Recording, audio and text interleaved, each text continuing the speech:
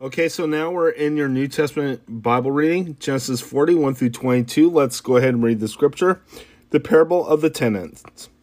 And he began to speak to them in parables. A man planted a vineyard and put a fence around it and dug a pit for the winepress and built a tower and leased it to the tenants and went into another country. When the season came, he sent a servant to the tenants to get from them some of the fruit of the vineyard. And they took him and beat him and sent him away empty-handed. Again he sent to them another servant, and they struck him on the head and treated him shamefully.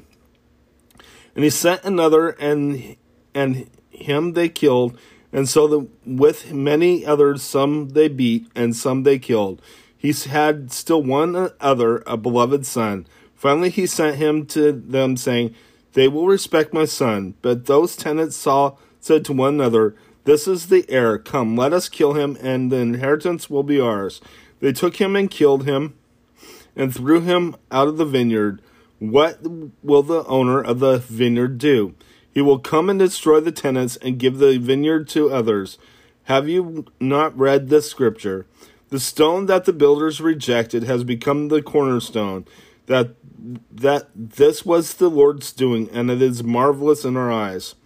And they were seeking to arrest him, but feared the people, for they perceived that he had told the parable against them. So they left him and went away, paying taxes to Caesar. They sent to him some of the Pharisees and some of the Herodians to trap him in his talk. And they came and said to him, Teacher, we know that you are true and do not care about anyone's opinion, for you are not swayed by appearances, but truly teach the way of God. Is it lawful to pay taxes to Caesar or not? Should we pay them or should we not? But knowing their hypocrisy, he said to them, Why put me to the test? Bring me a denarius, and let me look at it. And they brought one, and he said to them, Whose likeness and inscription is this? They said to him, Caesar's. Jesus said to them, Render to Caesar the things that are Caesar's, and to God the things that are God's. And they marveled at him. The Sadducees asked about the resurrection. And Sadducees came to him who say that there is no resurrection. They asked him a question saying, Teacher, Moses wrote for us that if a man's brother dies and leaves a wife, but leaves no child, the man must take the widow and raise up offspring for his brother.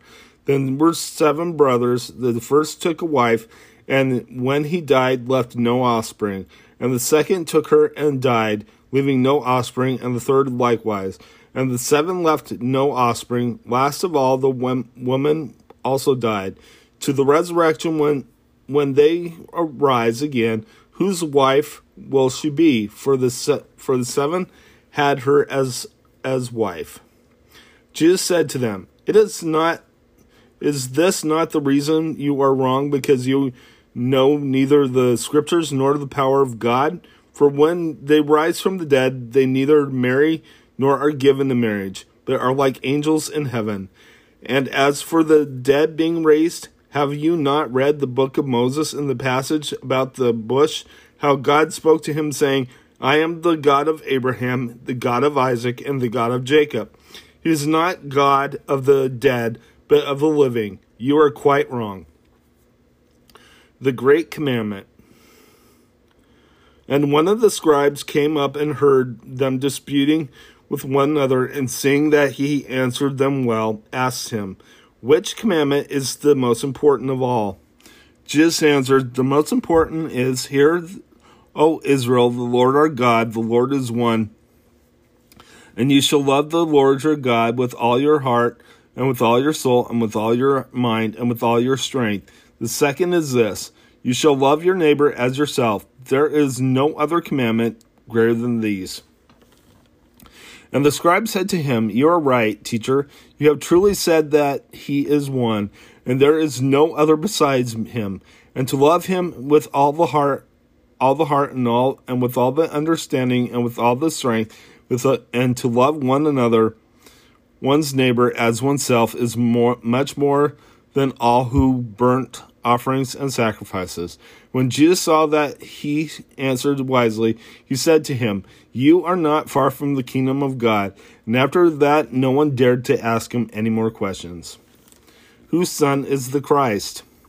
And Jesus taught in the temple. He said, "How can the scribes say that this Christ is the son of David?" David himself in the Holy Spirit declared, "The Lord said to my Lord, sit at my right hand till I put your enemies under your feet." David himself calls him Lord. See how he is. So how is he his son? And the great throng heard him gladly. Beware of the scribes. And in his teaching he said, beware of the scribes who like to walk around in long robes and like greetings in marketplaces and have the best seats in the synagogues and the places of honor of feasts, who devour widows' houses, and for a pretense making long prayers, they will receive the greater condemnation. The widow's offering.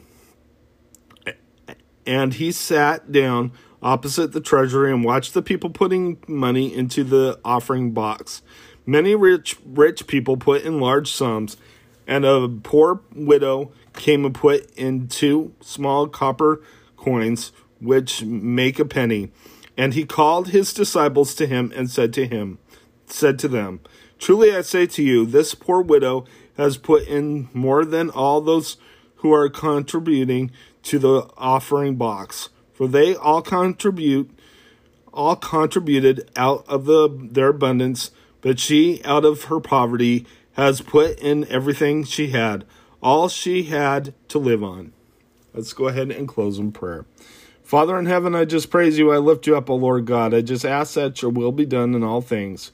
I ask, Lord, that you be with us as we walk with you through our day. In Jesus' name, amen. God bless you. Have a wonderful day.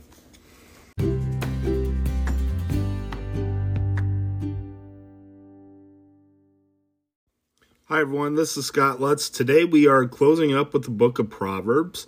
Proverbs 31, 1 through 31, Sayings of King Lemuel. Let's go ahead and read that, and then we're going to go to your ESV reading, which will be Genesis 40, 1 through 22, and then Mark 12, 1 through 44. So let's go ahead and read the scripture. Sayings of King Lemuel. The sayings of King Lemuel, an oracle his mother taught him. O my son, O son of my womb, O son of my vows, do not spend your strength on women, your vigor or on those who ruin kings. It is not for kings, O Lemuel, not for kings to drink wine, not for rulers to crave beer, lest they drink and forget what the law decrees, and deprive all the oppressed of their rights. Give beer to those who are perishing, wine to those who are in anguish. Let them drink and forget their poverty, and remember their misery no more. Speak up for those who cannot speak, for themselves, for the rights of all who are destitute. Speak up and judge fairly. Defend the rights of the poor and the needy. Epilogue. The wife of a noble character. A wife of a noble character, who can find? She is worth more than the rubies. Her husband has full confidence in her and lacks nothing of value. She brings him good, not harm. All the days of her life she selects wool and flax and works for eager hands. She is like the merchant ships bringing her food from afar. She gets up while it is still dark. She provides food for her family and portions for her servant girls. She considers a field and buys it. Out of her earnings, she plants a vineyard. She sets up about her work vigorously. Her arms are strong for her task.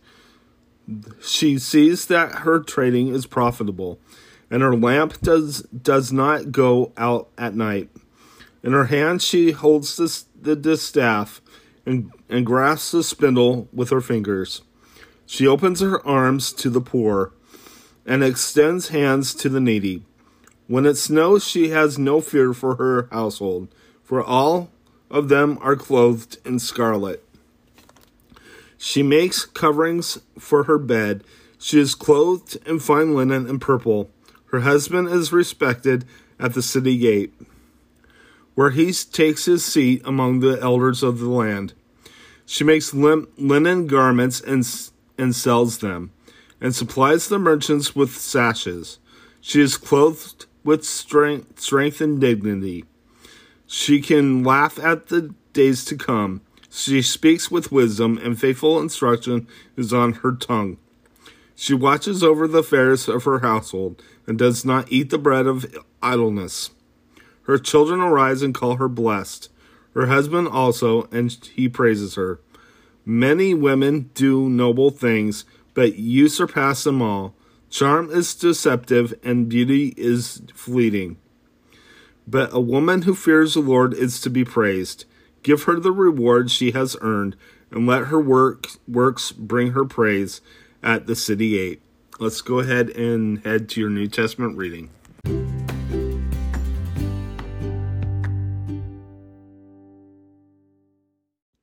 Okay, so once again, I told you we were going to the New Testament, and now we're going to the ESV, and we're reading out of the Old Testament first.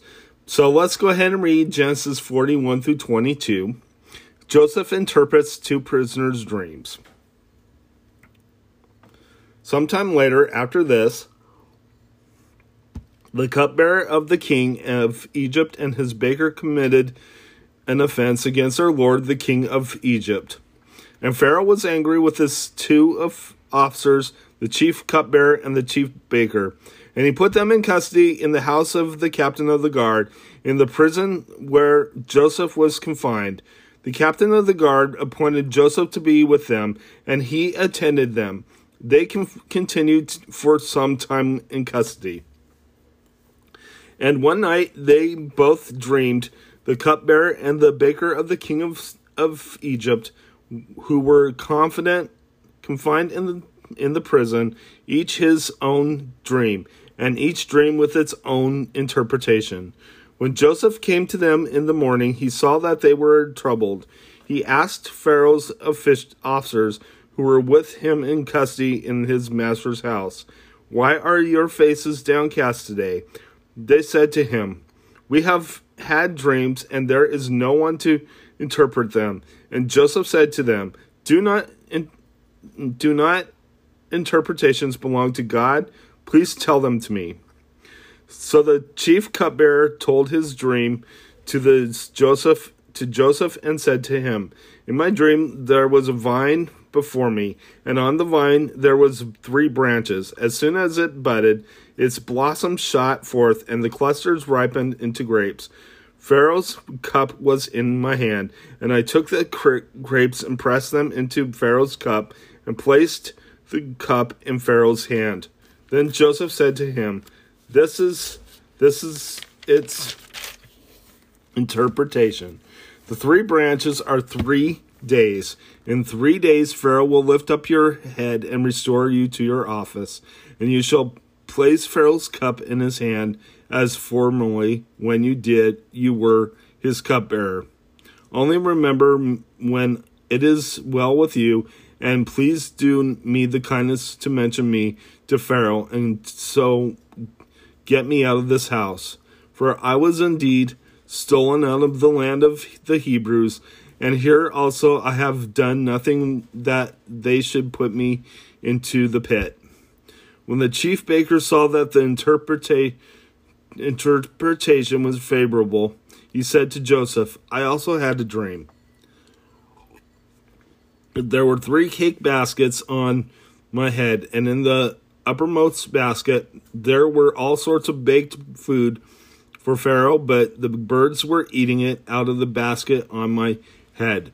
And Joseph answered and said, "This is its interpretation. 3 baskets are 3 days. In 3 days Pharaoh will lift up your head from you and hang you on a tree, and the birds will eat the flesh from you." On the 3rd day, which was Pharaoh's birthday, he made a feast for all his servants and lifted up the head of the chief cupbearer and the head of the chief baker among his servants. He restored the chief cupbearer to his position, and he placed the cup into Pharaoh's hand. But he hanged the chief baker, as Joseph had interpreted to them. Yet the chief cupbearer did not remember Joseph, but forgot him. Let's go ahead and head to your New Testament reading.